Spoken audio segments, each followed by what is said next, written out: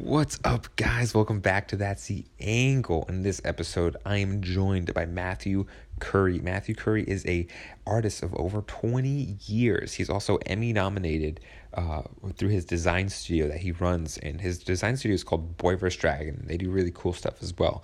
And I met Matt at his art exhibition a couple months ago, and I actually made a YouTube vlog, so it's kind of funny. You can actually watch the moment where I met Matt and talked to him for a second. So yeah. Kind of some weird meta inception stuff, right? But anyways, guys, we are going to the new year here, so Christmas just passed. But if I don't push another podcast out before the new year, don't worry. 2020 is going to be insane because I've been meeting some really cool artists in the DC area who are just doing some really amazing things. So I can't wait. So many interviews, so many great interviews lined up. Anyways, guys, let's get into the Matthew Curry interview. Enjoy. Doo-doo. Ooh. That's the angle. Oh, what? That's the podcast. Oh, yeah, it sounds good. Yeah. You're right up in my face. I like Good. that, baby. Right on. What's going on, man? Not much. Thanks for having me, Bruce. Yeah, man, of course. Before we get into it, I need to say something about that, dude. About this, it's so random and not related. Mm-hmm. Trump getting impeached today. You think it's going to happen? Well, I think they're going to vote to impeach him. So I think, in that, I guess, technical and real sense, I think he will be impeached. You think so? Yeah. I don't think crazy. I don't think when, it doesn't sound like the Republicans are going to convict him when it goes to the Senate and they have their trial and everything like that. But yeah, I think he's going to be impeached. Damn, you've been keeping up with it. Huh? Have you been like super keeping up with it? Well, I don't know.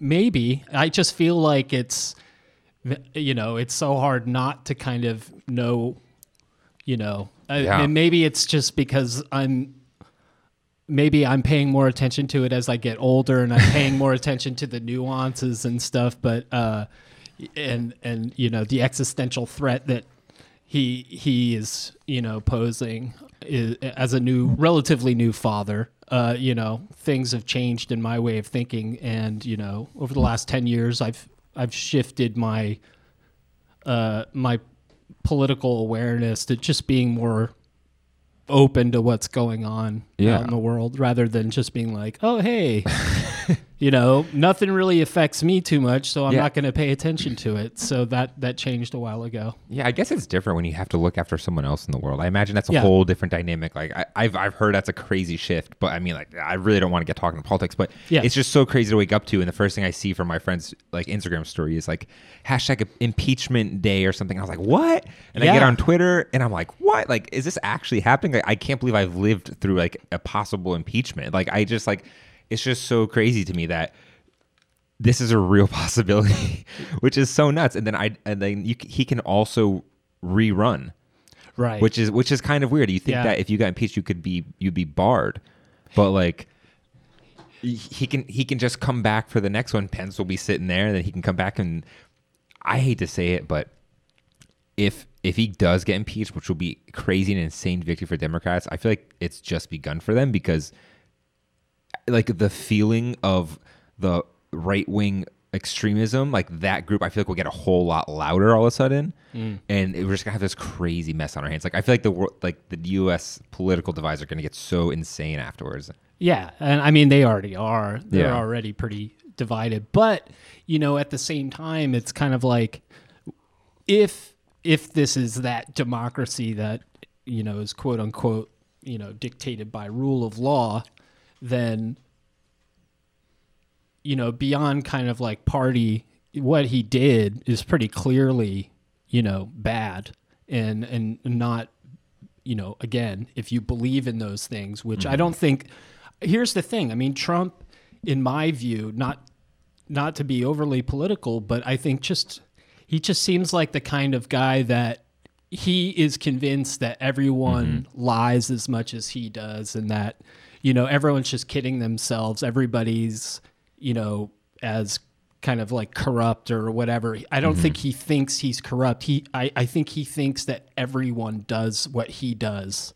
Oh, like the whole swamp thing. Like he's standing there, like you're the swamp, I'm not, kind of thing. You know, right? Well, I mean, in anything. I mean, I just think he's a guy who thinks everyone lies like all the time, like he does, and he just, you know, he's probably lived in an environment where he's never been called to task on many things. I mean, he was the son of a wealthy man, and you know, there's probably been very few times when he was called on his shit or someone's like held him accountable for something. And it's like as the president, and he was the head of his own like family business forever. I mean, I don't know him personally, but everyone from his past tells the same story. And but that makes sense though. Like just thinking about that, like someone who's probably never been told no or been held accountable for anything in their life because they're so powerful. Like outside of politics, you could probably get away with it, you know? Yeah, totally. But then it's like this happens and every little thing you do is scrutinized. Like he can't even have a conversation with the Ukrainian president without that being a reason for impeachment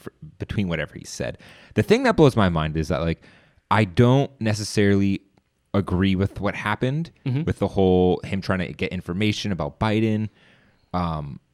And you know him inquiring about that, whatever it is, it doesn't seem very unlikely that other political people have inquired about other people. Like that seems like a very political thing. He just kind of got caught doing it, right? Yeah, but like maybe, I don't know. But but when I think about like Watergate as an impeachment scandal, and I think about this, they just seem like two very different things. Like Watergate seems like across the board, everyone's like, yeah, you got to get this guy out of here. But then this, it's kind of like.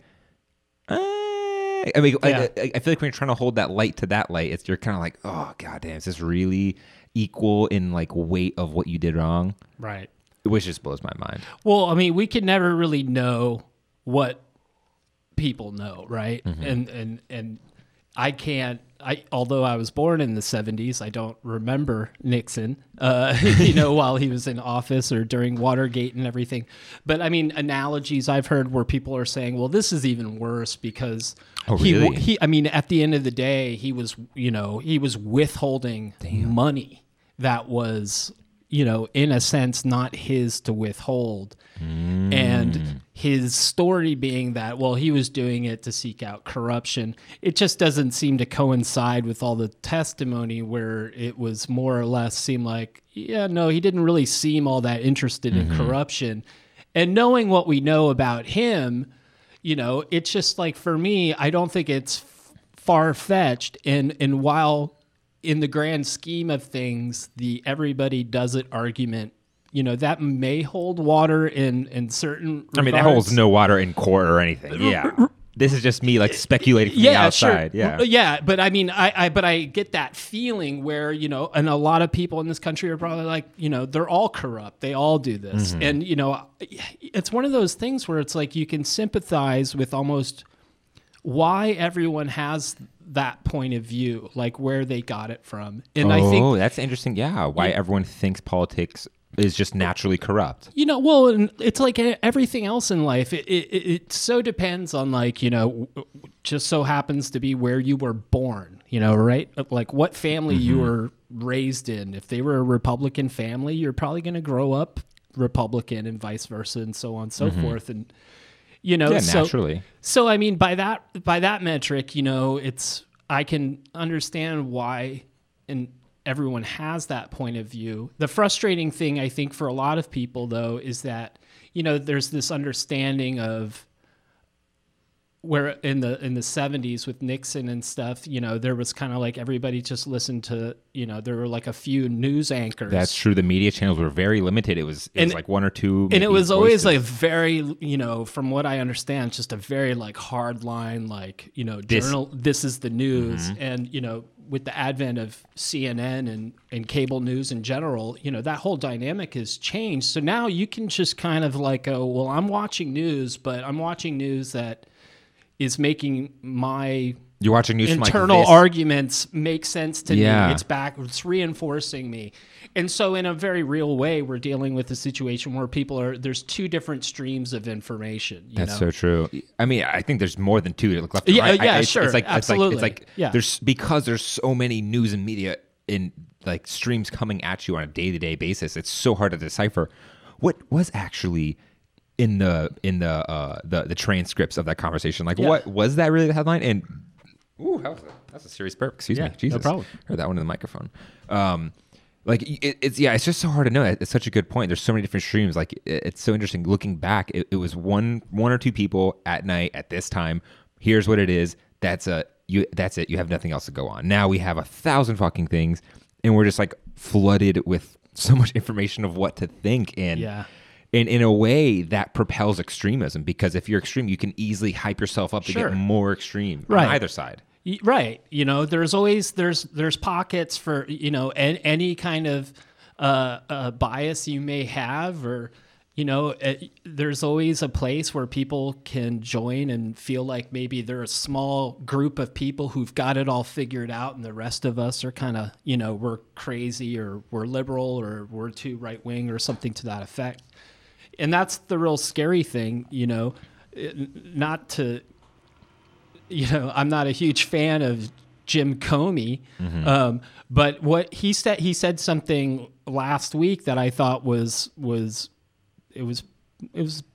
well said, and he said good people believe bad things.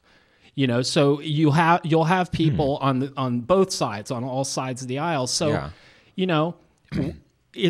we're in such a politically divided time, and I think we always are. But is it because now that we have so much access to each other, we can kind of hear each other on a global scale for the first time in human history, with the advent of the internet? I mean, who's to say? I mean, there's so many things at play in terms of kind of like the global psychosphere that's happening right now that... Because it's so new, and this hasn't happened before. Sure. And like we're the first people to really deal with mass communication, and like I'm sure and social media and all this weird stuff. We're all figuring out and like how to cope with it, how to live with it. Like people are experiencing anxiety and depression at levels probably never before seen.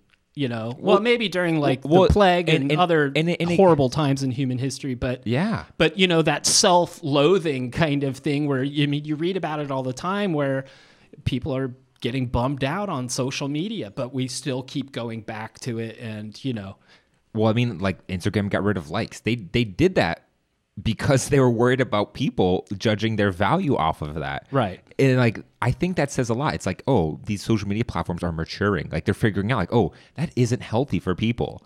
Like it's just like for your mental, the fact that you could just go on and start comparing and now analyzing things. And it's like, thank God they got rid of likes, because no one else should be able to see that. They should just be able to see your great work. And as artists, we perhaps suffer the most because in a way we're putting our portfolio on social media. Yeah.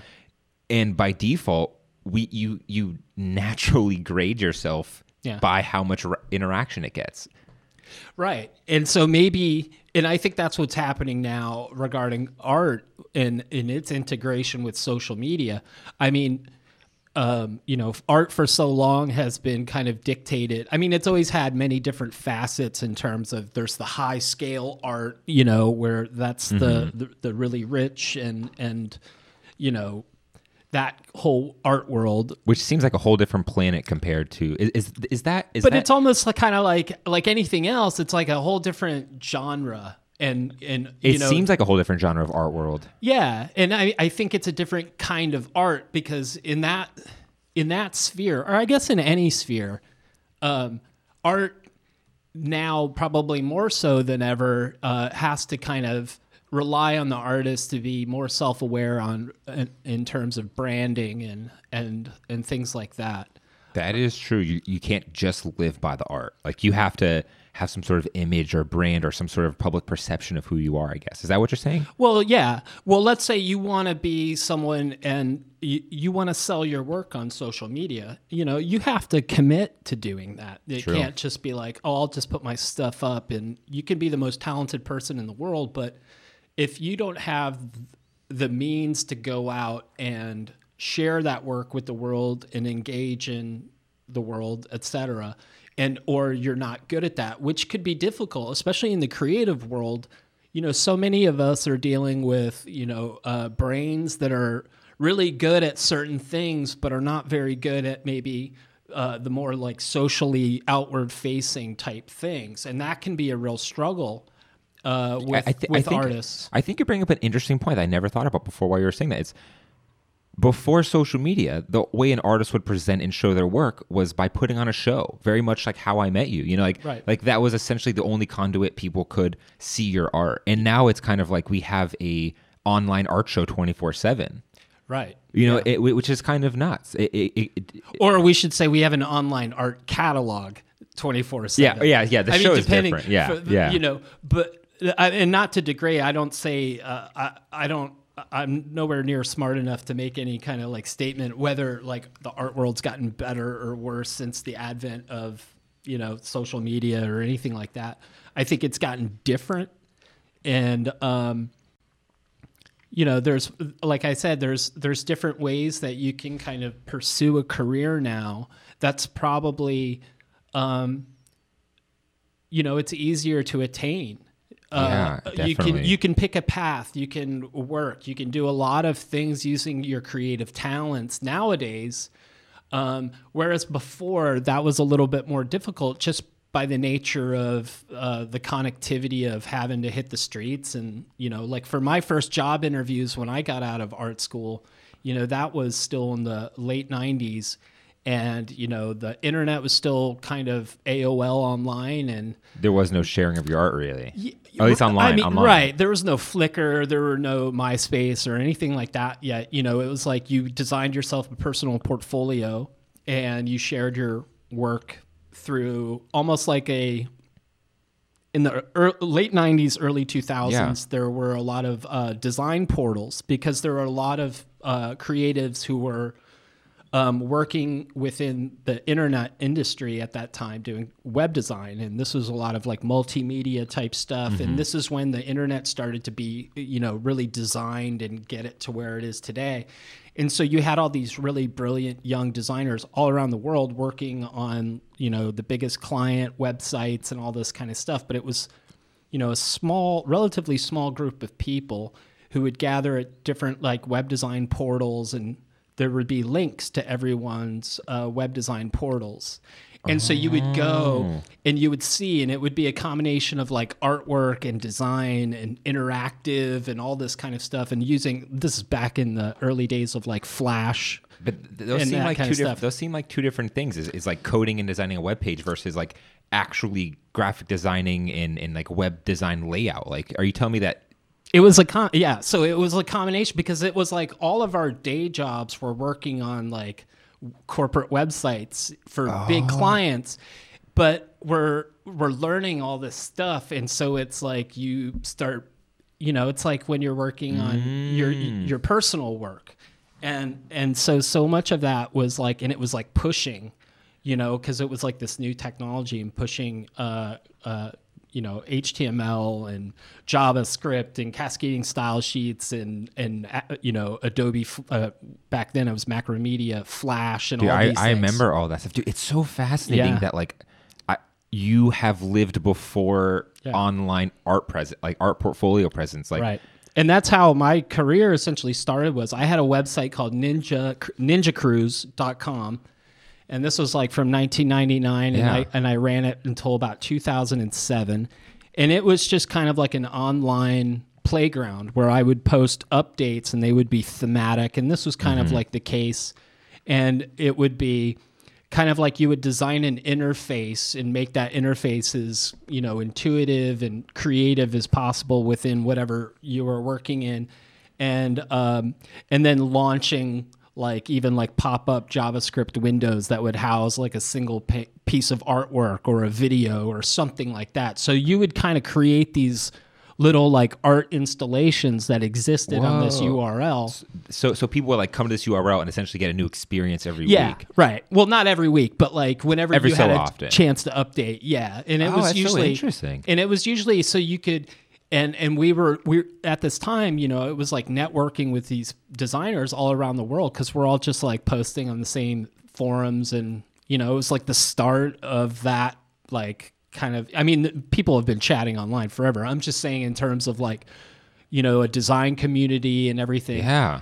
To me, it was like this cool, like cyberpunk meets graffiti culture type thing, you know, and it was really neat. It really is because, I mean, back then, like, images would take forever to load. I remember. Oh yeah. But even then, like you would design the loader. I mean, you would get all into like every intricacy so that like if people had to wait to download whatever it was you're going to serve up, you were going to make your loader at least look cool too. That's so crazy. I mean, like you were on the ground floor before it was cool, before it was even like a college like degree. Like you were literally just there experimenting with it. Yeah, I was working. Well, I was lucky in that I was hired by an internet company, an internet startup out of Gaithersburg. Oh no shit! Fresh out of art school. Fresh out of art school, I walked into my interview, and I wasn't doing any like computer graphics really all that much at art school. It was pretty much all analog and I can imagine. You know, silk screens and photo collage and stuff like that, and painting and drawing. So I show up and I had done like a skateboard graphics for a friend of mine's like small little skateboard company and a few other things like t-shirts and stuff. And this is like from the mid 90s. So I like walk into my interview and I'm wearing my suit. I have my printout portfolio book. I've got skateboard decks that I've designed and all this stuff. And then we had the interview and everything, and they were really cool, young dudes, internet startup. This is like 99. It was like, I think I saw the Phantom Menace right after my interview. Wasn't that like a really prime time before the bubble bursted in 2000? That was when startups were insanely popular. Correct. Yeah. And so we had an internal suite of products, or they did, and then I was going to come in and help launch them. And one of them was like an Evite type thing. Oh, wow. And before Evite. And then I forget what happened to it, but so they interviewed me, and I kind of told them, and I did I did do graphic design, but it was very limited, and I was definitely not a web programmer, and I was just knew Illustrator a little bit and Photoshop and stuff. And but you were just doing these things online just to get your stuff out there, essentially. Yeah, essentially. So these guys were like, "You've got the job if you want it," and I was like, "I don't know how to use the internet. I don't know anything about programming. Are you sure?" I just wanted to make sure, that they were like, "Don't worry, we'll teach you that. We just need your brain for the other stuff, for the artistic stuff." Dude, so I worked there for a while, doing that, and that's where I learned a lot. Like, everywhere that I've worked, I've been very lucky, and I've been mentored and been taught a lot. Damn, you got a legit job after art school. You didn't go the whole like bleeding, starving artist route like that. Like you were living nice and still doing your art. Yeah, I mean, I was always painting, but primarily I was always doing a lot of like kind of illustration heavy graphic art type stuff. Especially during that time, since it was the start of my graphic design career. And I was a huge fan of the Designers Republic, which were a graphic design company out of the UK. And they used to do a lot of the album and art direction for Warped Records, which had like, they were the guys who had like Aphex Twin and Square Pusher, Pop Will Eat Itself, like all this kind of like Autechre, all this super underground electronica during the 90s and all that kind of stuff. And they blew my mind, and they were kind of like the reason why I got really interested in doing graphic design, because my initial stuff was always illustration based. Like I always just kind of grew up drawing comics and graffiti and all that kind of stuff. Yeah. Oh, did you did graffiti? I did, yeah, like in high school and a little bit into college. Are you Kesto? No. No. I haven't written in a very long time. Yeah, I could imagine it. Then I hope he wouldn't admit it. But although I never stop, like, I mean, if I'm in a meeting, I'm sitting there and I'm like, I still like just practice hand styles and tag up and. Dude, it's just it's like you just can't. And I look at everything when I'm walking around the street. I'm looking at everyone's styles. That's and my favorite stickers and throwies and stuff. Yeah, I love stickers, dude. Stickers are one of my favorites. I remember early internet, at least for me, I was on the slaps forums, looking at the slaps around the world and seeing all like the Mr. Robotos and seeing like the Space Invader stuff before. The Space Invader before the stupid Brainwash movie came out, like. Right. I see. By the time kind of like, street art had kind of hit that like super Banksy Mr. Brainwash movie, Exit Through the Gift Shop and all that kind of stuff. I had kind of already I was kind of not like over it, but like my personal interest, I just like wasn't, I wasn't paying attention to it that much anymore. But I never stop looking at it. And I mean, to this day, I still look on Instagram. I love just watching people doing like, hands throwies and all that stuff. And it's one of those things, like once you notice it, you can't stop noticing it. Right. Like once it's that underground alphabet, and it's like, like you kind of notice around town, and then even the same spot you walk every day, you'll see a different tag up there. Like, oh shoot, that's new. Like, whoa, like that's crazy. Like, I wonder who's doing this stuff. Yeah, and I'll see someone's tag, and I'll be like, oh, that's a dope O, and just be like, I love the way that proportion of that tag is, and I'll point stuff out to my son when we're walking around and stuff. How old is he? He's 6.5. Okay. And so he'll be walking around and he'll be like, look, Papa, someone spray painted on that wall or whatever. And I'm like, yeah, do you know what it says? And I'll point it out and I'll show him. And then he's like, oh, yeah, it's like secret letters. I'm like, it's exactly secret letters. I mean, that literally is what it is. Even I struggle a lot figuring it out. I feel like for you, it's a little easier because you've been there. You look at this stuff like every day. Oh, man. Well, when I was into graffiti writing, it's like anything else. I mean, I was just obsessed with it, and there weren't really websites. There weren't websites with graffiti. There was no 12-ounce Profit. Yeah, there was no YouTube video like how to tag a building. I mean, there was like Style Wars, and you could go.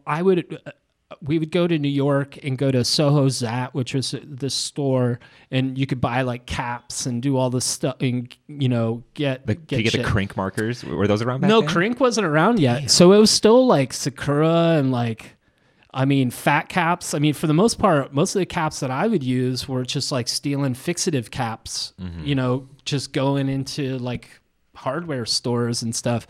And it's amazing. Now you can get like so many caps and Montana colors and all that stuff. It's crazy. And I remember dudes doing like mixies where they would like, one dude had like an old oven to decompress the cans. So with like WD-40 like straw connecting to 2 cans, so you could mix colors into 1 can. What? So that if you did like a throwy or a silver and that outline color was like, you couldn't buy it anywhere. Oh, like super unique, and it was something you would notice if you were in the game. I think so. Yeah. So let me ask you, since you were in it and you've I guess you've done it in the past, are the words designed so crazily to make it so normal people can't read it? Because it seems just like bad branding to me at some points where I'm like, I can't read it, guys. Like I'm really trying, I want to, but like I just can't. I don't know what it says. I guess, it's almost, I think too, there's so much of it that I think that it's like there's a craftsmanship. I think when it first started, like recently, Phase 2 passed away, old graffiti writer, legendary, R.I.P. and R.I.P. and RP Juice WRLD. And it was like when Wild Style kind of first came out, from my understanding, it was kind of pushing that abstraction game out there. What do you mean Wild Style? Could you clarify that? It was kind of like when graffiti started taking on beyond like the bubble letters, and you started getting more architectural and like arrows and that kind of stuff. So you started seeing more kind of like abstraction and geometrical symmetry within the lettering and all that kind of stuff. And so I think when it originated, throwing their name up and all that, it was kind of like that.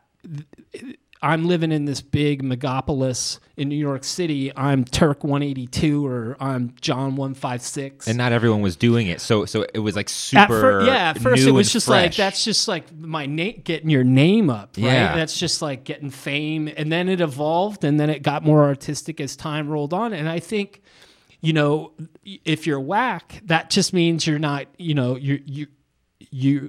don't get it. You haven't gotten it, right? Like you can't get the style down no matter how long you've been doing it or whatever. And so I think graffiti in that way is kind of,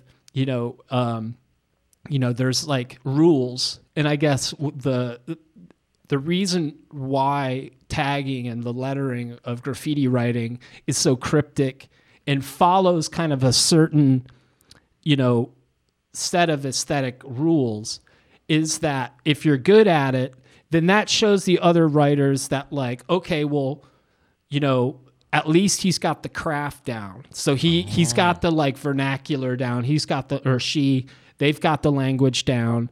They deserve to participate. They deserve this space. I mean, like the only rule I just know that turf, all that kind of, it's been 20 years plus for me. Is that still a big thing? The whole like turf, like the only rule I know is don't mark over someone's tag. Like you don't tag over someone's tag. I'm sure, beef is always going to be there. People are always going to beef with each other, and they're going to like go over each other, and crews are going to do stuff. And did you ever have like any crazy run-ins with the cops, like any stories from like your graffiti days? Sure. Yeah. I mean, so I was in art school, and I was doing a piece in Providence, Rhode Island, underneath a bridge, like on an underpass on the outskirts in northern Providence, and I was there piecing with a dude from New York and a dude from Boston. And so we're doing like a 3-person piece on the one side. And then some other local kids come down, and they're doing like throwies and maybe silvers and tagging up on the other side of the wall. But on that side of the wall, it's visible from the street. Where the other kids were.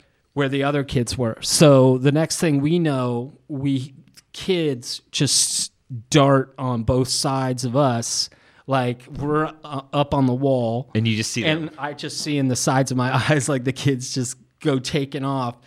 And by the time I turn around, the cop is like, he's like right there. He's like what, 5-10 feet away? Yeah. And I'm just like, and he's like, don't run. I'm like, I can't, I'm not gonna run. Yeah, I guess it isn't worth that. Like, right. So they took the 3 of us in, and they booked us, and they kept us for a couple days. No shit. Yeah, you got a couple days for that? A weekend? Yeah. I mean, they probably should have let us go the next day, but I think they were just, fucking with us. Dude, that's so wild. And so, and then court, we had to get, it was like 100 hours community service for each of us. And so we did, we like did pressure washing, had to paint like the entire holding cells of the Providence courthouse. Dude, community service is the fucking worst, dude. Yeah. It is the worst. I remember I got in trouble once, and I had to do community service. And the first day I was at this Boys and Girls Club, the first thing I hear is someone comes up to the guy, tell me what to do, and he goes, yeah, someone just cut off their thumb in the batting cages. I was like, I'm not doing the batting cages, am I? Like, yuck. It's the most treacherous, mundane shit in the world. Yeah, so I mean, we had to do some shit, and then finally, and it was miserable, but it was better than being in jail. And then finally, they were like, "Hey, do you guys want to paint a mural at this elementary school in like a suburb in Rhode Island?" And we're like, "Yeah, all right." You got a gig from it? Yeah, so they had us go out there, and we painted this in this elementary school cafeteria.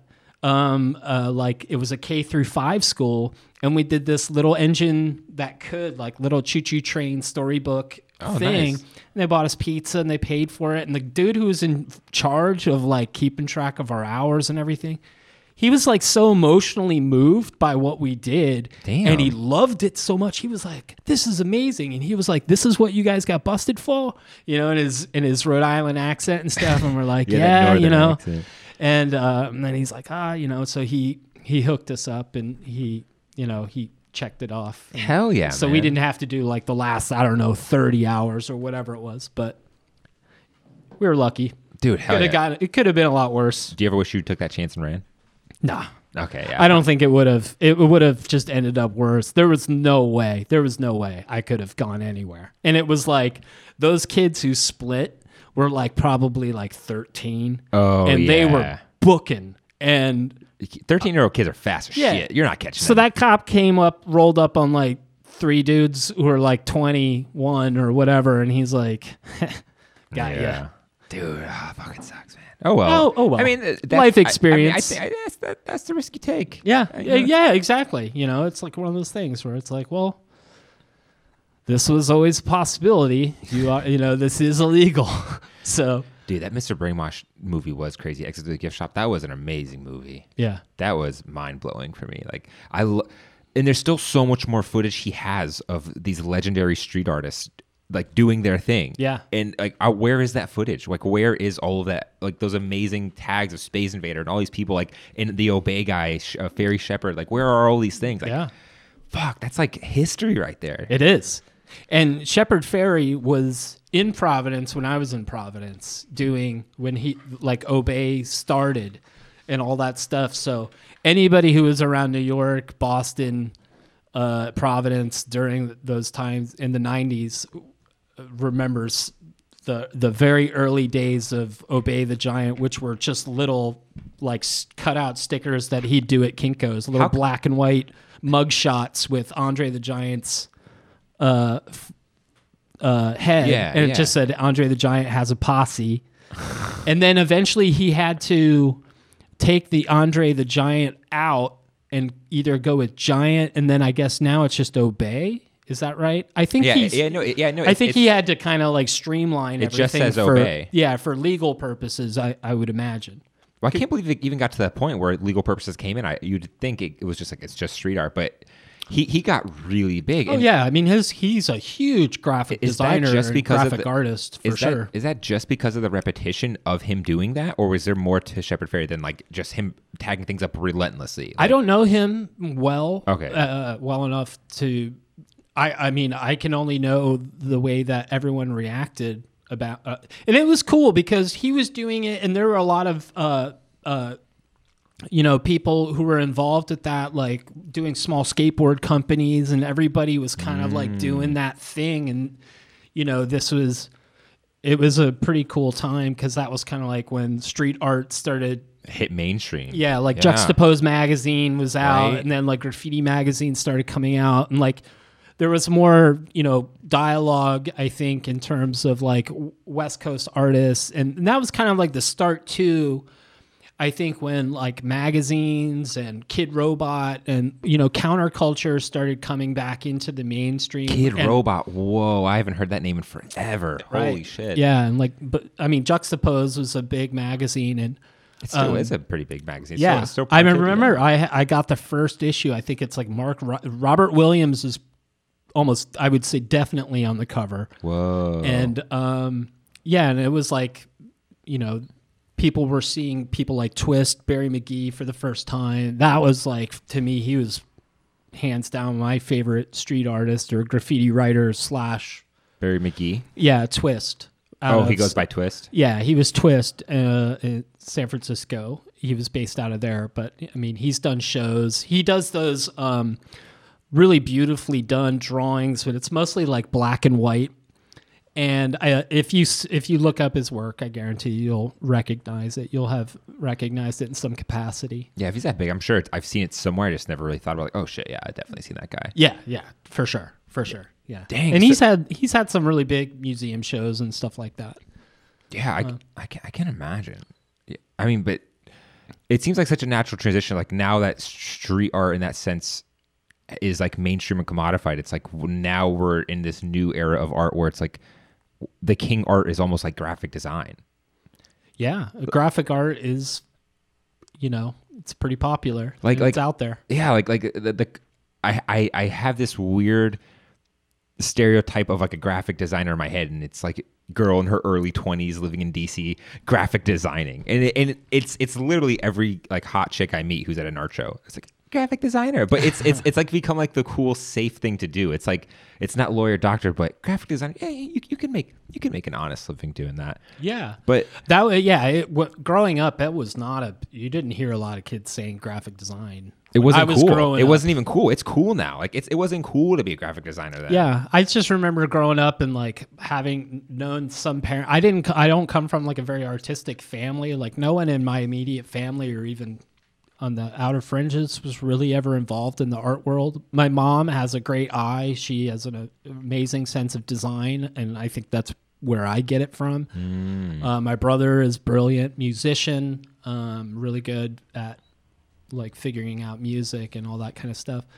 So like growing up, I remember having a friend whose dad was a graphic designer or something, and but it was like he designed textbooks and all this stuff, and it was very like, mechanical, whereas graphic design now is like, oh, I sit at my Mac and I do this. And, he's probably actually cutting shit out and like putting it on replicas that he'd make and stuff. It was way less mock-ups and right. And I mean, graphic design is, even in my career, I've lived through where it was like, when I started, it was like I was a print, and then I had to get into the interactive digital, and that's where I spent the majority of my early career. But that whole time working in design agencies, doing print design and all that kind of stuff and building websites. And then at some point, programming and all that stuff got too much for me to be able to handle. So then I was no longer kind of like design. I would design websites, but I would be working with programmers. Oh, like finally it split. Like it finally got to the point where, customers and clients needed more robust, bigger backends and everything like that. So it was, but yeah, so nowadays, I mean, graphic design, I mean, it makes perfect sense. I mean, kids are more self-aware about branding and all that. They start branding themselves in high school, if not sooner. Yeah, that's so true. Like now your first screen name is your brand for the rest of your life, which is kind of weird to think, because if my first screen name... I can't even decide on like a business card for myself. It takes me like a year. Dude, do you remember your first AOL screen name? Like your AIM Messenger name? Actually, what was it? Dolt Blacksore. Dude, mine was like Dark Flame 6. Like it was like some Yu Yu Hakusho reference. Oh, totally. Do you remember Yu Yu Hakusho? Yeah. Dude, it was a tournament, and the guy with the third eye, he did this special move where he took off the headband and he summoned a darkness from an underworld, and he just completely destroyed this guy. And I was like, that is so cool. Darkness Flame. Yeah. Dude, but so like at some point, while I guess after that split, you had decided to start your own endeavor. Like you decided to start Boy vs. Dragon, which is like a design company. Like I mean, so essentially what I do, which we'll explain. So I've been working as a graphic designer, creative director, art director, kind of climbing the rungs through like agency and everything. And then about 10 years ago, I was working at an agency, and I decided I was going to go freelance full time. Because the whole time while I was working doing client work, and I was doing stuff for, like Sprint and, Booz Allen Hamilton, like big kind of Northern Virginia, DC nonprofits, like, it's a big contracts. Yeah. The stuff that like agencies would want to have here. But while I was doing that, because I had that like online identity of doing all this kind of more artsy, crazy, weird stuff, I was getting contacted from like, art magazines and galleries and other websites, and very much the same way, people just kind of stumble across my website, and then they would contact me, and I'd be in a magazine in like Japan and stuff. Dude, you probably have the most insane SEO because you've been on this shit for so long. Your SEO rankings that you type in Matthew or Curry, it's like you. Well, no, because I kind of walked away from, when I went freelance, I was just kind of like, all right, well, now I have to build my client base and make money. But you had something. But but it's interesting because you were at the agency level, so you got to see how the contracts negotiations were handled. Which I think, as an artist, for me, who's never been on the inside, who wants stuff like that. I mean, not that I do graphic design, but like how the deal is handled. You know how the dance is danced. Like So and you are already getting clients. So to go from the agency, all this strong work, and then having clients, like it seems like a no-brainer to go and want to try and work for yourself. Right. Like I was saying earlier, you can have all the talent in the world and all that stuff, but if you don't have the drive or the knowledge to kind of like not drive yourself crazy when you're working for other people. Like I think I left at that time. I left where I felt like I had learned enough to where I felt comfortable, albeit still scared about going freelance full time. But I mean, it was helpful to know how to do project management for myself. Yeah, for myself, like knowing like, hey, dude, don't watch that movie. Just knock out this work.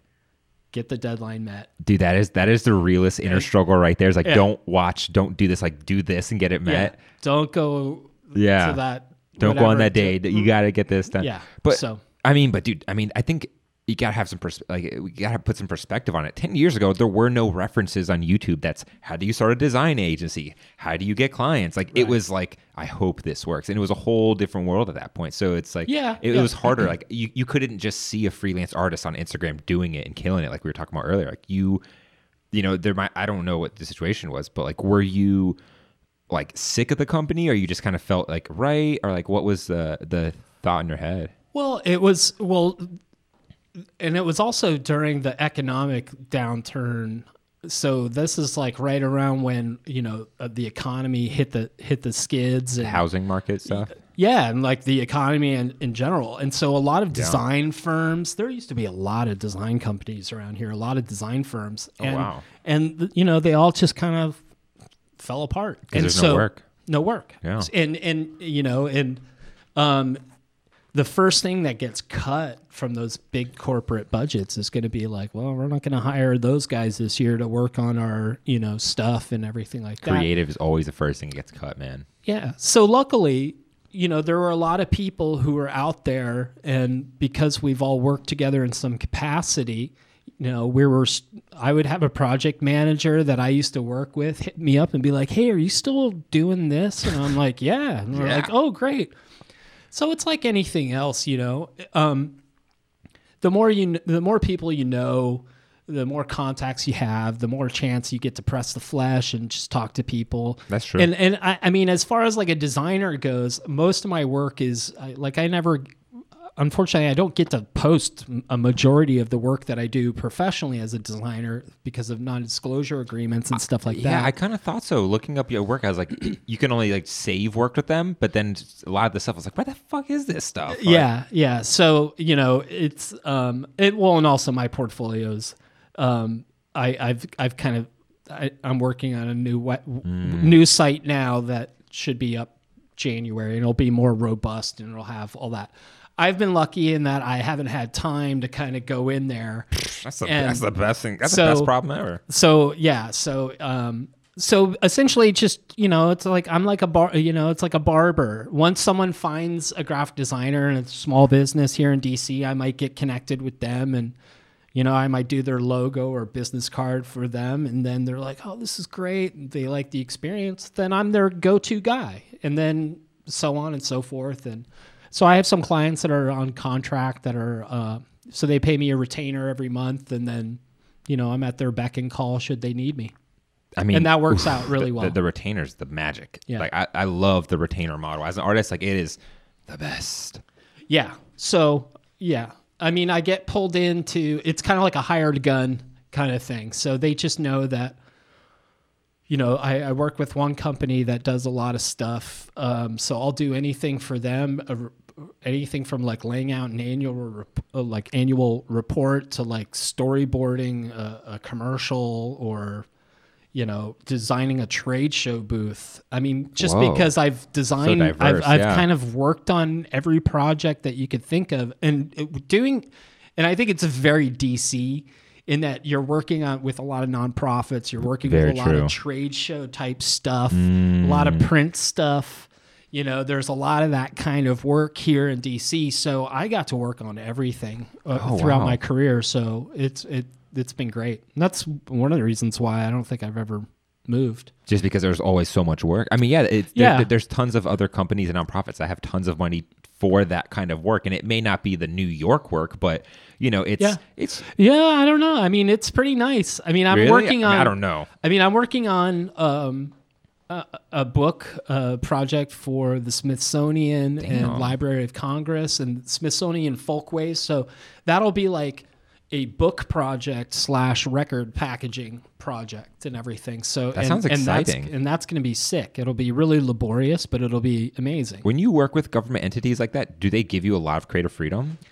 or are they kind of like you do something like change that yellow to lighter yellow? Like, is it like what's the dynamic there? There's always going to be strict brand guidelines, of course, depending on what you're working on. So chances are there's going to be a lot of like bureaucratic kind of things. But if you know that going in, you're gauged to that. So it's like I think by now things that may have frustrated me when I was younger don't frustrate me as much, just because I'm aware of the process. And like I did a project for AT&T and designed almost like a modular mural. I think I saw that photo. Yeah, you probably saw it if you went on my Instagram. They have a small display of it on the Georgetown AT&T on Wisconsin. But anyway, it was a project that I did probably about 4 or 5 years ago.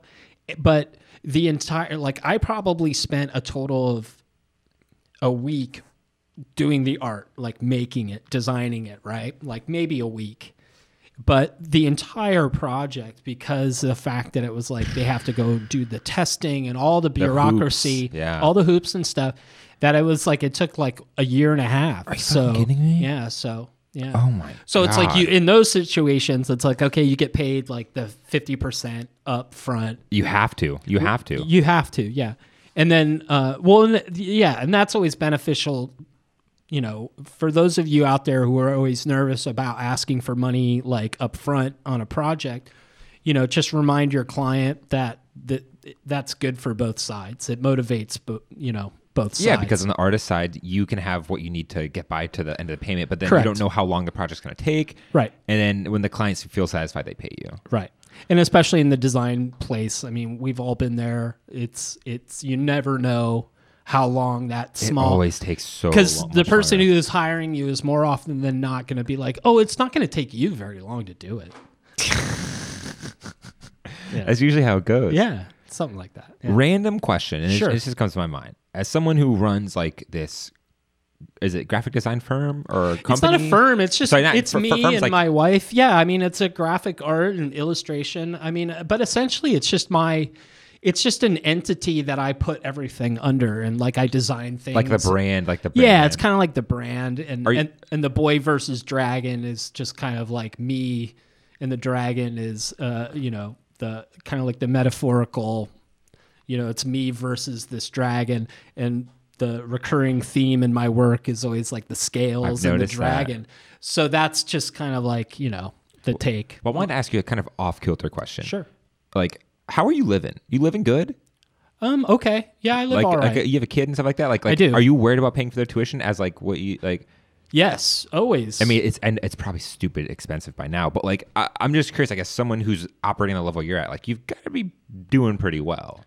I do okay. It's not as glamorous as I would like. Some years are better than others. I mean, there's some years where it's like, oh man, I killed it. And like you might get a good couple of contracts. But then there are other years where, you just never know.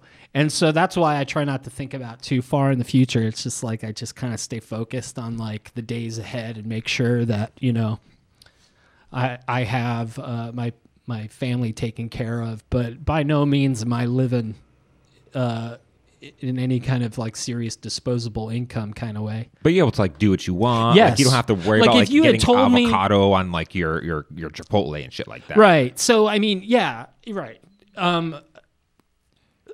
So if you had told me, 18-year-old me, like, hey, you're going to be doing this, you're going to be married, and this is what you're going to be working on, you're going to have this kid, and you're going to be, living essentially this kind of way, I'd be like, no way. I'd be like, that'd be amazing. That's like all I'd ever want, And so it is one of those things where it's like, just surviving is great. Yeah, and I think there's so much beauty in that because I feel like when people think that you work for yourself or you work for as freelance, like it's some crazy glamorous lavish life. And even myself as a photographer, like if I can just, and I'm just starting my journey, I'm fucking 29 and I wasn't doing it in college. But I'm like, if I could just make enough to pay my bills, put some food on the table, not have to worry about if I should order this or that, then like I'm happy. Like I'm right. The fact I could wake up whenever the hell I want to wake up is the most powerful thing. The fact that I don't have to look at the clock every day and be like, oh, is it 3? Is it lunch? Like that is the most invigorating like feeling ever. Like that's worth it to me. I don't know. I love that. And the freedom of the lifestyle. That's great. I mean, I did. I don't miss waking up and having to go to production meetings every morning where everybody gathers and talks about the projects that the agency is working on and stuff. I don't miss that at all. And so, I feel super fortunate, and, but it is hard work to it's hard to kind of do the work every day, knowing that it could be like yanked out. Something could happen. Clients could go away. You never know what could be taken away. And when you're out there on your own, you don't have like a boss who's going to say, hey, you take as long as you need to get back on your feet. My clients I'm going to be like, yeah, I'm going to send you over to my friend Neil, who's a brilliant designer, and he'll take care of you. And they'll be like, no, fuck that. If you're not going to do it. Yeah, they're like, all right, never talk to you again, Dad. Yeah, they'll be like, oh, that's too bad. I hope you get better. See you later. But yeah, so, and I mean, I have anxiety and all that stuff, pretty typical kind of artist brain. I'm always overthinking everything, and you're your own worst critic. All those cliches, that's me, so. That's all of us, man. Right. So, I mean, it's just kind of like, the happiest I am is like when I get home every day and my son walks in from school, or he's already there, and I come in from the studio, and then I just like shoot the shit with him and catch up with my family and my wife, and, sit there and draw on my iPad with my son. And, that's to me the best thing that I've experienced in my adult life. So yeah, definitely. Like one thing that bothers me, that makes me nervous, like having a family stuff and being an artist and doing artistic things or working for stuff, whatever, is balance. Like I feel like that's something that I would struggle with so much. How do you deal with like balancing everything? I gave up, I think, a long time ago. I mean, if I'm not painting, I'm designing. If I'm not designing, I'm drawing and painting or making music or something, So it's weird. It's almost like I'll get projects that will kind of take me away from one facet of my creative output. Mm-hmm. Like, at the end of this summer and in the early fall, I was working on a record music packaging that took me away from like painting and everything. And I was able to just myself and my collaborator, immerse myself in that thing. And at first I'm like, oh man, I really want to paint. Mm-hmm. I want to stop doing this stuff. And then eventually I get so into whatever it is, that project, that packaging for that project, I got so into it that by the time it was finished and I could paint again, it was like the time had lapsed enough to where what it was I wanted to paint before was no longer the same thing. So it was like, in a weird way, that incidental kind of hiatus from painting actually created a breakthrough without. Do you know what I mean? Yeah. It forced me to walk away from something, not even a specific piece of work or anything, but just like how I was, currently visually kind of configuring things in my head and, working on the record packaging, kind of like taking my brain and moving it over into the more like art director sphere and collaborating with my my design collaborator. Was that the Thievery Corporation thing you did? Right. So I do all that stuff with my friend Neil Ashby, who's one of my good friends. He's an incredible designer. He designed the John Lennon U.S. postage stamp, and he's got like work in the Rock and Roll Hall of Fame. He's just like an incredible graphic designer. And you collaborated with him because, so he's a graphic designer as well. He's a graphic designer. So he taught at the Corcoran, and one of his students showed him my crazy website years ago. and he saw it and he contacted me. He's about, about 9 years older than I am. He contacted me.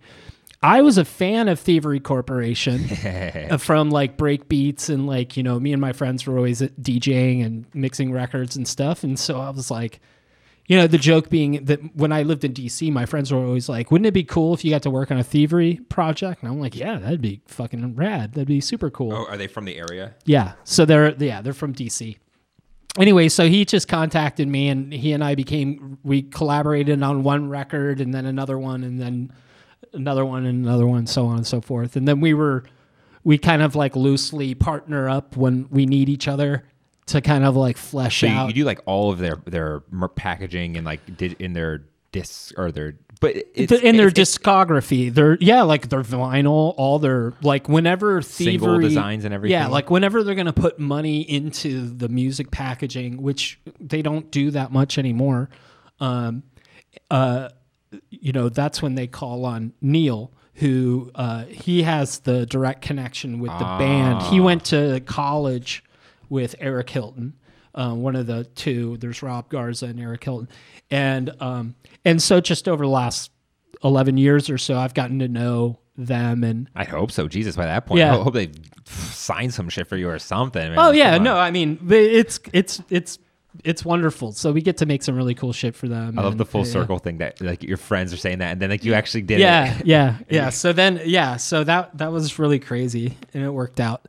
But but again, it's one of those things where it was like, that was just something where I didn't do that. It was a kid saw my stuff, showed it to another guy. He contacts me, and like how that works, like because you put effort into the website that you had done when you were younger, but it paid off later in like the future. Like, it's so crazy. Like that's how these things work for people who rely on a network to build clients and stuff like that. Like it's just the most random contacts. It is. It's right. And so in that process, how did you get Emmy nominated for Grammy nominated? Oh, sorry, Grammy nominated for that work. So I didn't even know that they gave Grammy nominations for this, but they have like the fancy Grammys that everyone watches on TV with all the big bands, top music and all that kind of stuff. But then they have the other Grammy Awards that take place that day, and that's where it's like best producer, best, like kind of technical stuff. But they do best recording package and like limited and like, so it'll be different categories. So it'll be like the actual artwork and record packaging that you designed for that album. And the cool thing about that I learned about was that when it comes to the Grammy nominations for the art direction and design and packaging and all that, that's being judged by other art directors and designers throughout the country. So that's what's cool about like getting a nomination from that. Whereas I think, when it gets higher up, then it's more political, and it's probably like, I know the Oscars and all that stuff where it's probably huge political campaigns and all that. Whereas in this case, it's just kind of like other artists and designers who work on this stuff are looking at it, and if they, so to get that nod. But you didn't? Did you win it? No, we didn't win. We got Who nominated. Who beat you? The first time it was the Metallica packaging, and then the second time we were nominated, it was Tool. Damn. Yeah. Two like metal bands. That was pretty. Two massive bands too. So. Yeah. So the last one, my friend Neil, he's like, we got to win this one. I'm like, all right, well. So is that in the process right now? Well, we'll see. Yeah, if it gets nominated, we'll I mean, submit just saying you were nominated just looks so good. Like it's such like a talking point as like it's like that resume thingy. Yeah. I mean, it's embarrassing and cool, and like I don't know what to do with that information. I just know I have to put it up there because that's what they tell me. They're like, you better put that Grammy nominated. No, it definitely sounds before your name. Dude, it sounds amazing. I think any agency or who's trying to hire you is just like, oh shit, okay, boop boop boop. Is there a higher recognition than the Grammy look? Like, is in your world, is there a higher like achievement recognition? Oh, I mean, definitely. The Grammy, I wouldn't even consider that. That's like a weird. That seems kind of obscure. Yeah, because it's like, what? A Grammy? Yeah, for, looks good on the shelf, though. I'm not yeah, it looks cool. And, it's neat. And, my son will get a kick out of it when he's old enough to kind of understand, like, my nerdy dad got Grammy nominations for, like, what is that? Design. What is the, like, what is, like, if you know, like, what's like the top recognition you could get? Well, I mean, in the design world, there's all sorts of different high-end graphic design. It really depends. Publications, communication arts, art directors club, AIGA. I mean, there's huge design things. The Grammy, I don't think the Grammy nominee, like, no designer is like, oh, I'm going to get a Grammy nomination. I've never heard that. Like, I want to get a Grammy thing. I did, like I said, when we first started doing this, and they were like, yeah, we're going to submit it for a Grammy. And I'm like, what, the record? And they're like, yeah, the artwork. And I'm like, what are you talking about? And then he explained to me, my friend Neil, and he's like, oh yeah, they do nominations for the music packaging. I was like, oh, that makes sense, because so much of what music was for so many years was the packaging. Listening to vinyl, listening to records, looking through liner notes, looking at That's cool, all that such kind an of experience. Like, I can only say I've lived through that one, but it was such an experience of looking at the book, looking at the photos, looking at the front and the back, and like, art and music are they're hand in hand for sure. What would you say is the hardest part about, like, running a design studio? Well, it's knowing. Probably just knowing how to get the job done, knowing when to say no. Just, it's not even so much about, because I don't run, like, it's not fair to say I run a whole design firm. Yeah. But, I do have the capabilities to kind of do that. So I think the hardest part for me is just scheduling and making sure that I'm not overlapping and I'm not putting too much on my plate just for the sake of being like, well, this will be a big payday, or maybe I'll make a couple extra $100 if I tack this on, or $1,000 or whatever. When it's like, well, if that's not a good choice and putting that on kind of fucks up the flow of everything else, then that couple extra $100 probably isn't going to be worth it if you end up kind of like screwing over other jobs and clients or everything. So it's like anything else, it's just practice makes perfect, and learning how to schedule yourself. And you just it's things you get better at over time. You get better at, like, doing design and being a designer and doing that part. Like, that's kind of almost like the easy part. And the hard part really is kind of, managing that collaboration that you're having with your clients, so that you're not lying to them, you're not overselling them anything, and you're on the same page, and that you're genuinely, like, looking out for, their best interest. It seems like for art school now they should just have a section on, like, how to be a good person and keep your clients. Are the headphones bothering you? No, sorry. Oh, yeah. You can always just, like, take them off for I'm good. Yeah, but my voice won't sound nearly as full without it. But I think that's the part that goes understated all the time, is, like, if you want to be successful in, like, anything in the art world, just be a good fucking person. Like, just treat people right, maintain relationships, and don't burn bridges. Right. And normally things will work out for you. Work through life. Yeah, that works for anyone. Just kind of don't be a dick to people. And, and if you have been in your past, maybe, like, you can still learn from that and apologize. I think in any, especially in the art world, there's so many people who are looking to take advantage and exploit artists, with the, like, oh, you can design all this for us, and it'll be really good exposure for you. I hate that word. And it's the worst word in the world. Like, but it's hard. I mean, we have fragile egos. We want to be told our work is good. We want all of that, and it's, like, hard to admit. But everybody likes being told they look nice, or, well, not look nice, but their work is nice, and and you have worth. All those kinds of things. Maybe some of us. Are more insecure than others. I mean, for me, if I sit there and I start thinking about all that kind of stuff, I mean, it's just like a never ending kind of, it's a nightmare. Yeah. It's just, you just end up in a like a loop of kind of going like, ugh.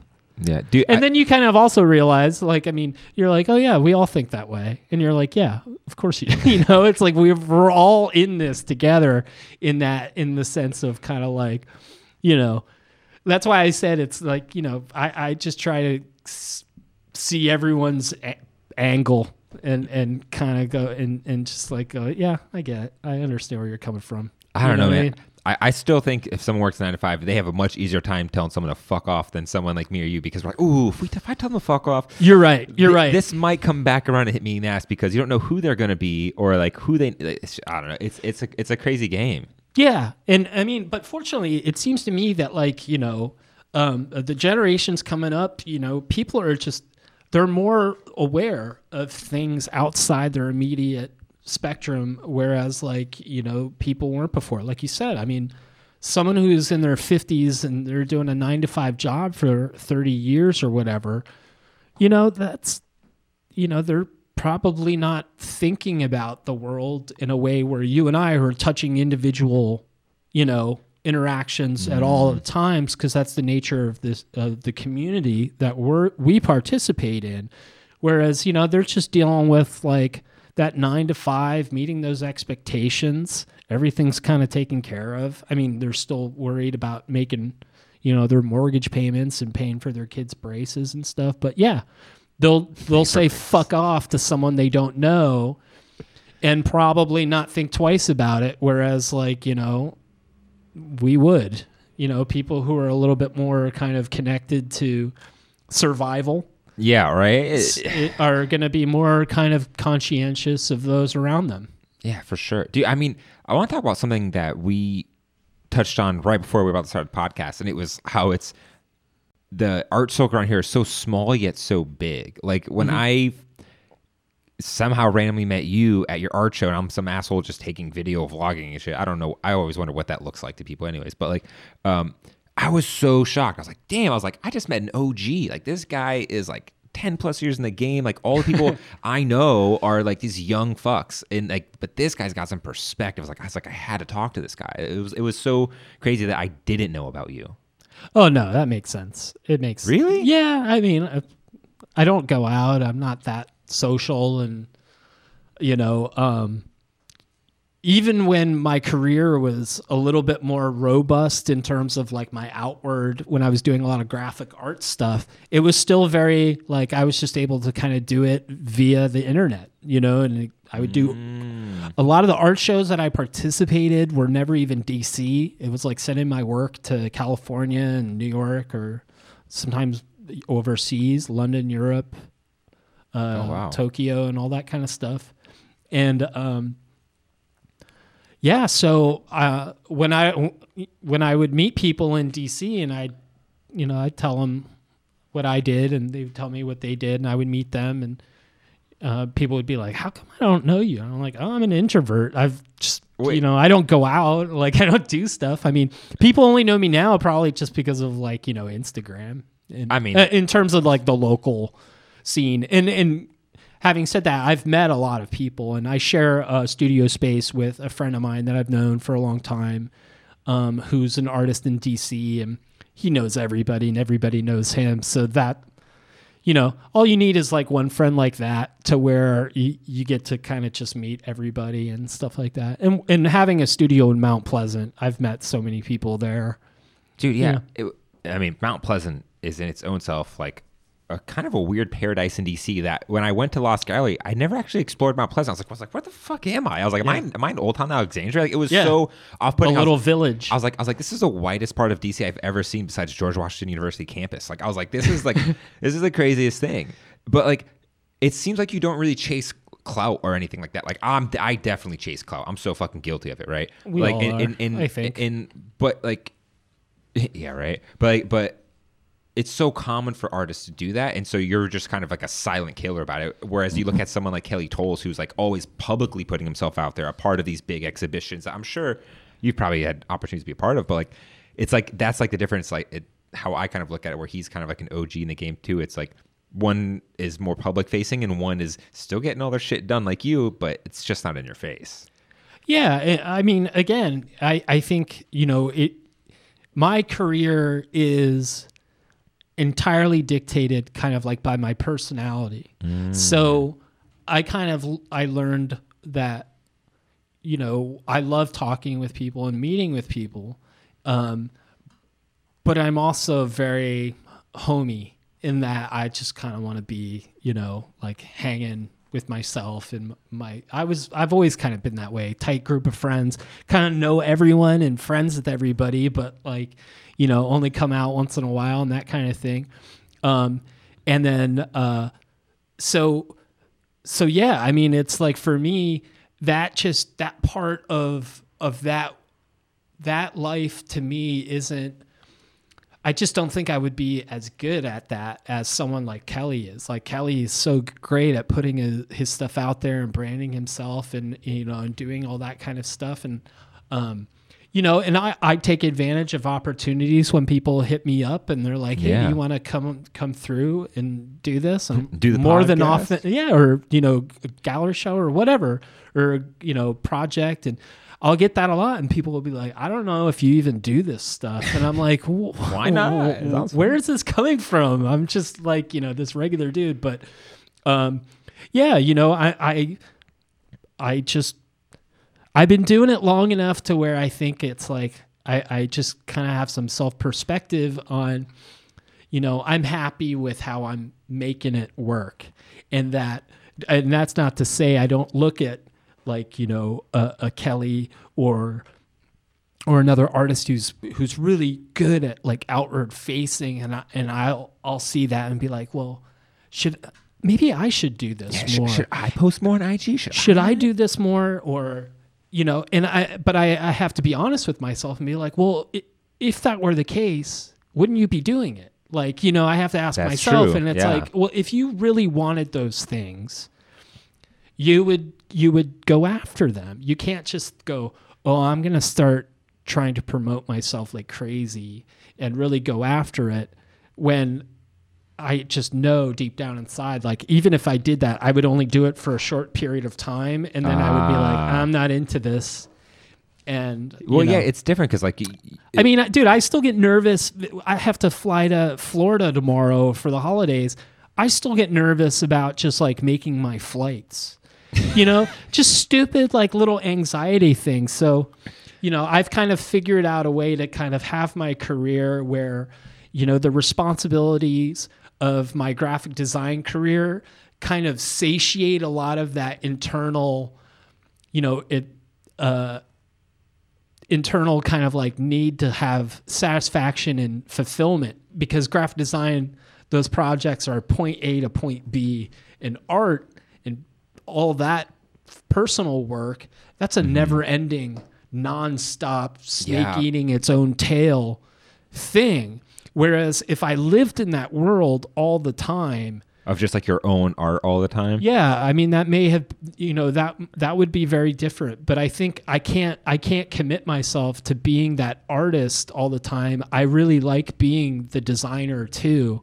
So in a weird way, it's like, from a business standpoint, it's detrimental. I mean, people would be like, well, don't you want to like paint these pictures all the time instead of having to even bother doing the graphic design? And I'm like, well, no, I love both things, and both things are very different, but they feed each other. Yeah, that's very true, because you could easily just go on one side and pursue the solo artist thing where you're showing all galleries and doing this. Maybe. I mean, I could attempt it. Whether or not I would be successful is a whole other thing. Yeah, but I could attempt it. So I have great admiration for people.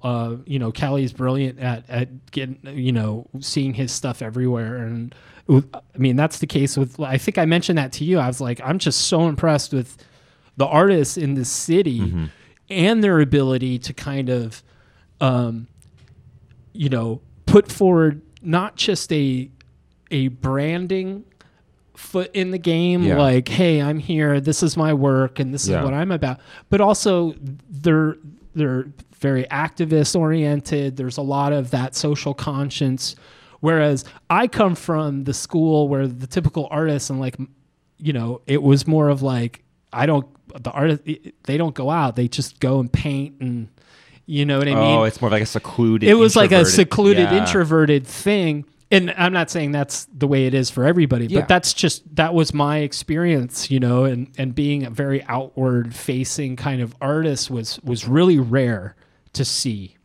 Yeah, fucking social media once again, right? But the whole political activist side of art in DC, I think, is because we are in DC. Like it's so close to our core. Like the reason why we can even talk about politics, even which I would never do, it is relevant to us because we literally live in this city. Yeah, and I've lived here for so long that I just assume that's the way it is, like everywhere now. But I could be totally wrong. Like, I mean, it's normal for us to see an RBG shirt and see all this politically engaged art and all. It's almost because that's our industry. Dude, can we talk about something that no one talks about? Sure. The fuck Trump guy, the guy who tags that shit. I was just looking at that on the walk so over. Much shit. I just saw this pillar behind you. You can't see it because it's behind the yellow. Yeah. But that dude. But yeah, I saw there was all sorts of. I could tell he just got up recently. It looked like. Dude, that guy is everywhere. Like he's like a virus in your brain. Like I've never seen someone so committed to. I hope he doesn't get busted. That would suck. I mean, I'm not gonna lie. This wall was freshly painted near my house, and he wrote it just like right in the end. It actually does look kind of good now I think about it. But at the same time, I'm like, because it's a very like almost like kind of like signature. Yeah, style. It's very stylized. Like it's very signature-y. It's only one guy. I haven't met him, but he comes to the studio sometimes. And apparently, he's like kind of homeless too. Yeah. So I guess that's why he has a lot of time to go around, right? Yeah. But respect for the dedication to like. How are we doing on time? Oh no, dude, we're great. We got plenty of time, dude. It's great talking to you because there's still some other things I want to unpack with you. Are you good on time? Yeah. Yeah. It's 2:30. 2:30. I probably have to leave by like 3-ish. Okay, cool. We'll wrap in like 10-15 minutes. Yeah. Dig it. Yeah, I just wanted to bring that guy up because I have like both respect and hatred for that guy, and I'd love to talk to him and be like, dude, like why are you so dedicated to just this one phrase in the same style everywhere? Don't you just want to like maybe draw him sometimes and say fuck? I don't know. That's the whole street tag and he's a brander. He's a branding. He's like, no. He set himself some very strict branding guidelines. He's like, it's gotta only be the signature. Like, it's only gotta be the script. Like his one trick. Yeah, it's so good. He's like, that way, it'll always be the same. Dude, something we haven't talked about is your art, and it's something that I think. I mean, it's so unique and it's so distinctive of your style. And I really don't know how to describe it. And it's such like a common thread through all of your design. Like your personal stuff really isn't that much different than your corporate design stuff. Like, there's still a very common thread. Like, could you talk more maybe about like your approach on your style, or maybe how you developed that, if it even was a thought? Yeah. So no, it's not. It wasn't.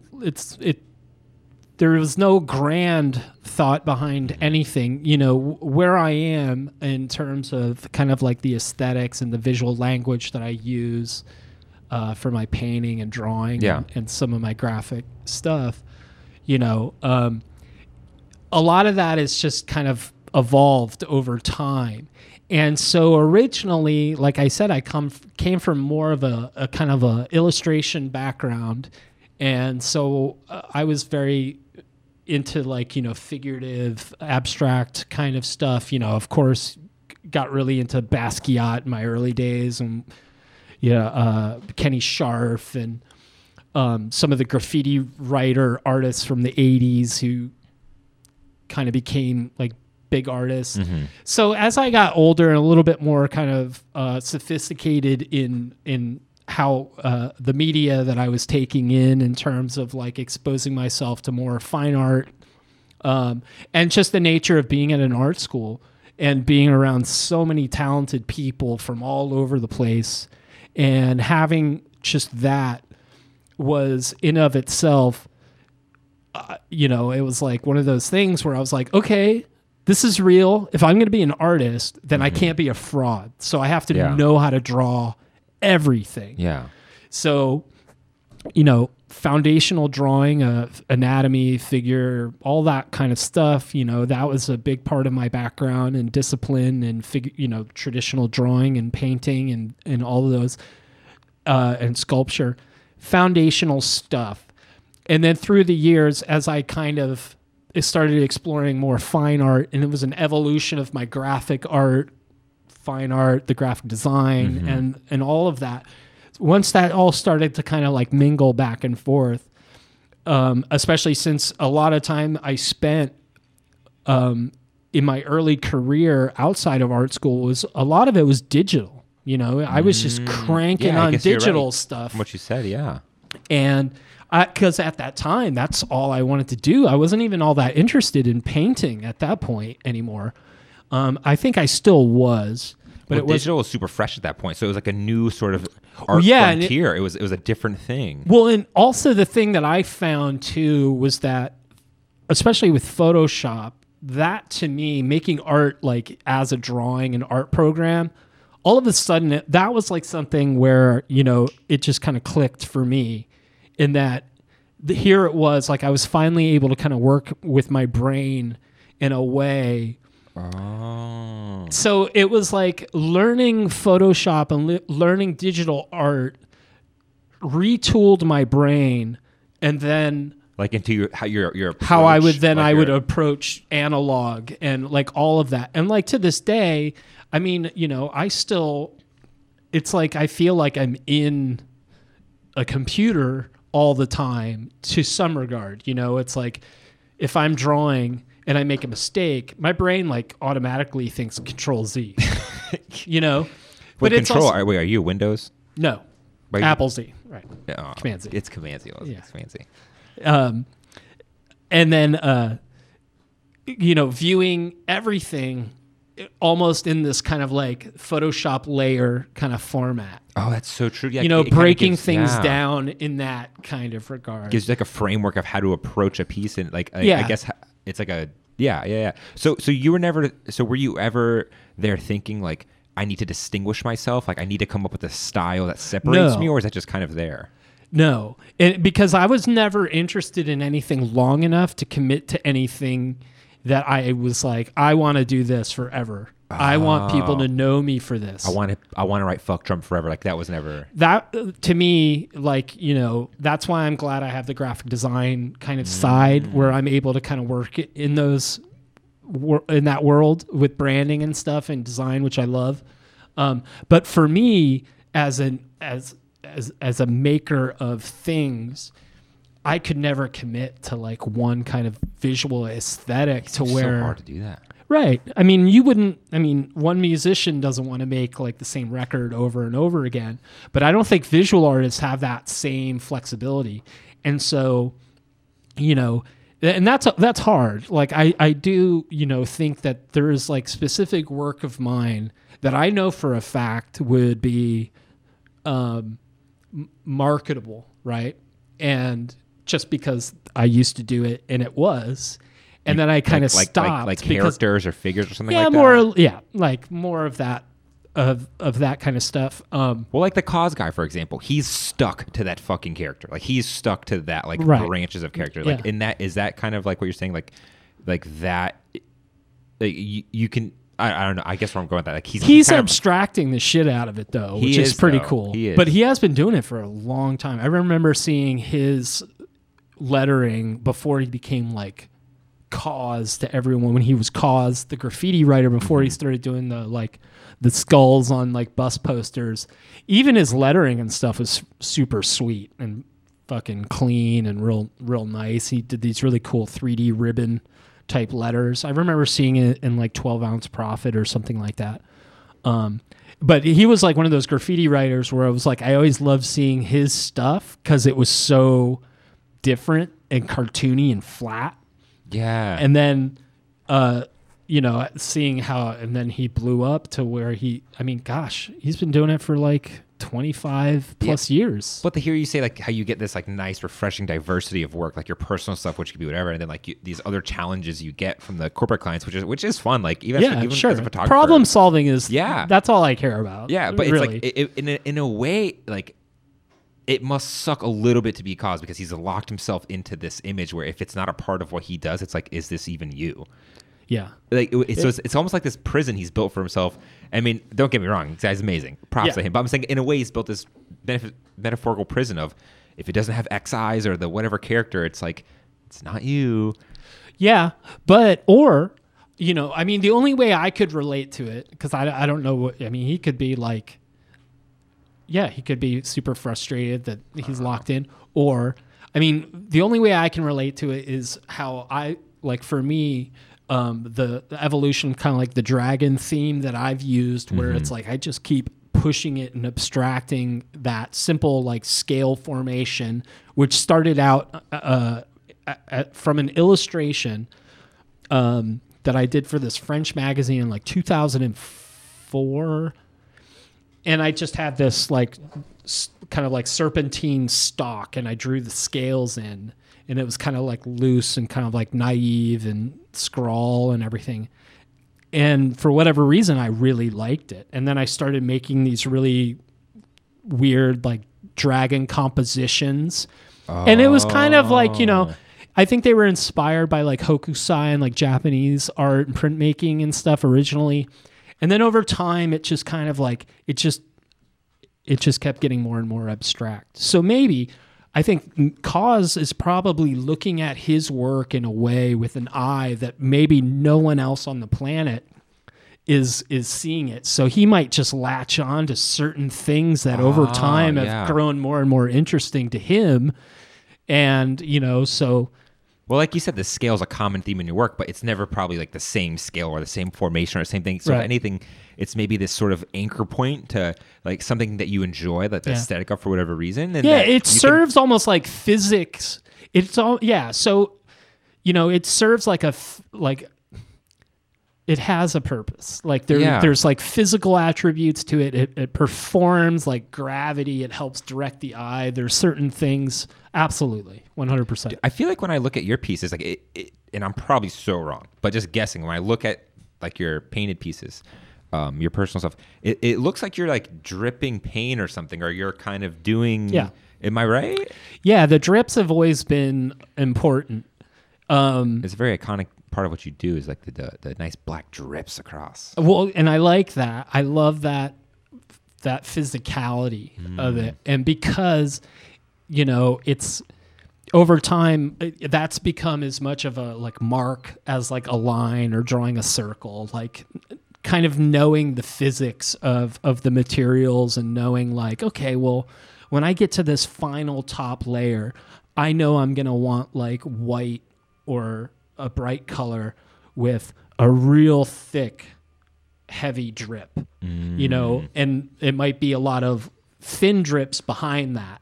And so it's knowing how to kind of like just layer it up. And again, it's that Photoshop vision where you're thinking in terms of kind of like layers and stuff. Yeah. Oh, okay. And it's also in that way too. It's just, again, it's like knowing the materials, you know, over time, everybody gets to kind of know the physics of what they're working with and how they can get certain marks and certain things.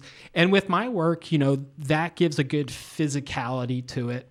And it gives a good motion, and it anchors a lot of the stuff that I do, because I'll have a lot of kind of like free-flowing architectural backgrounds, and then I'll try and just kind of like tie it together with as few pieces as possible. Yeah, I'm always so interested in like the process, because I saw that video that you have, and you were saying that you would paint and then scan it and then bring it into Photoshop and edit it some more. I thought that was really interesting. Yeah, I mean, well, that was, yeah. So when I was doing graphic art and painting and they were feeding back and forth with one another, you know, what I was doing digitally, I would then have to learn how to do it analog. So I would like have like a happy accident in Photoshop just by like dragging something over without it being deliberate. And it might have just caught, you know, when I brought it into the next document, the overlap. Maybe it was multiplied or whatever it was, and it just made like a happy accident in that little piece. And I'm like, well, technically, that's just a physical thing in digital form, so I can do it over here on this canvas. So there was always that back and forth. Hell yeah, dude. Well, shit, I think we're at the end of our time here, but real quick, is there anything you want to say to any like aspiring graphic designers, graphic artists out there? I mean, someone who's got as much wisdom as you, is there anything you want to say to that person? Meet your deadlines. That is the most important thing in the whole wide world. Because the worst thing is, and I only say this from personal experience, is that, you know, as a young designer, you're very eager and you want to do a good job, and you want to, you know, make your coworkers happy and everyone happy. And the best way to do that is ask questions, and meet your deadlines. And if you can't meet your deadline for whatever reason, don't be afraid to tell someone. You know, it's like, this sounds so silly, but it's like, I just know that how anxiety can compound. And I hate the feeling, like whenever I work with young designers and stuff like that on projects, and they come to me and, you know, they'll be like, hey, I don't know if I'm going to be able to make my comps by tomorrow. Do you think if I'm not able to do that by tomorrow, do you think so-and-so will be upset? And I'll be like, look, yes, they will. They will be upset. They'll probably let it go. But, you know, if you don't have a good reason for missing your deadlines, like a real reason, you know, power through and do it. You'll feel so much better just knocking it out, getting it off your plate and not thinking about it. And then the only other thing I would say is, just learn. Be open to not doing the same thing. You know, challenge yourself at every facet. If you feel like that you want to learn something new, go learn it. Nice. It'll be worth it. And be kind to people. So meet your fucking deadlines, people. But meet your fucking deadlines. Yes. Matthew Curry, man, it's been a pleasure. Thank you, Bruce, for coming on. My pleasure. Appreciate it. Guys, that's it. That's the angle. Peace out. Dude. Thanks, man. That was sick. I could talk for like another hour. Like I've got so many other questions, but split. Dude, I just got a couple of things I got to take care of before I head out tomorrow. Oh, where are you going? It's just Miami. My brother-in-law, his family is down there.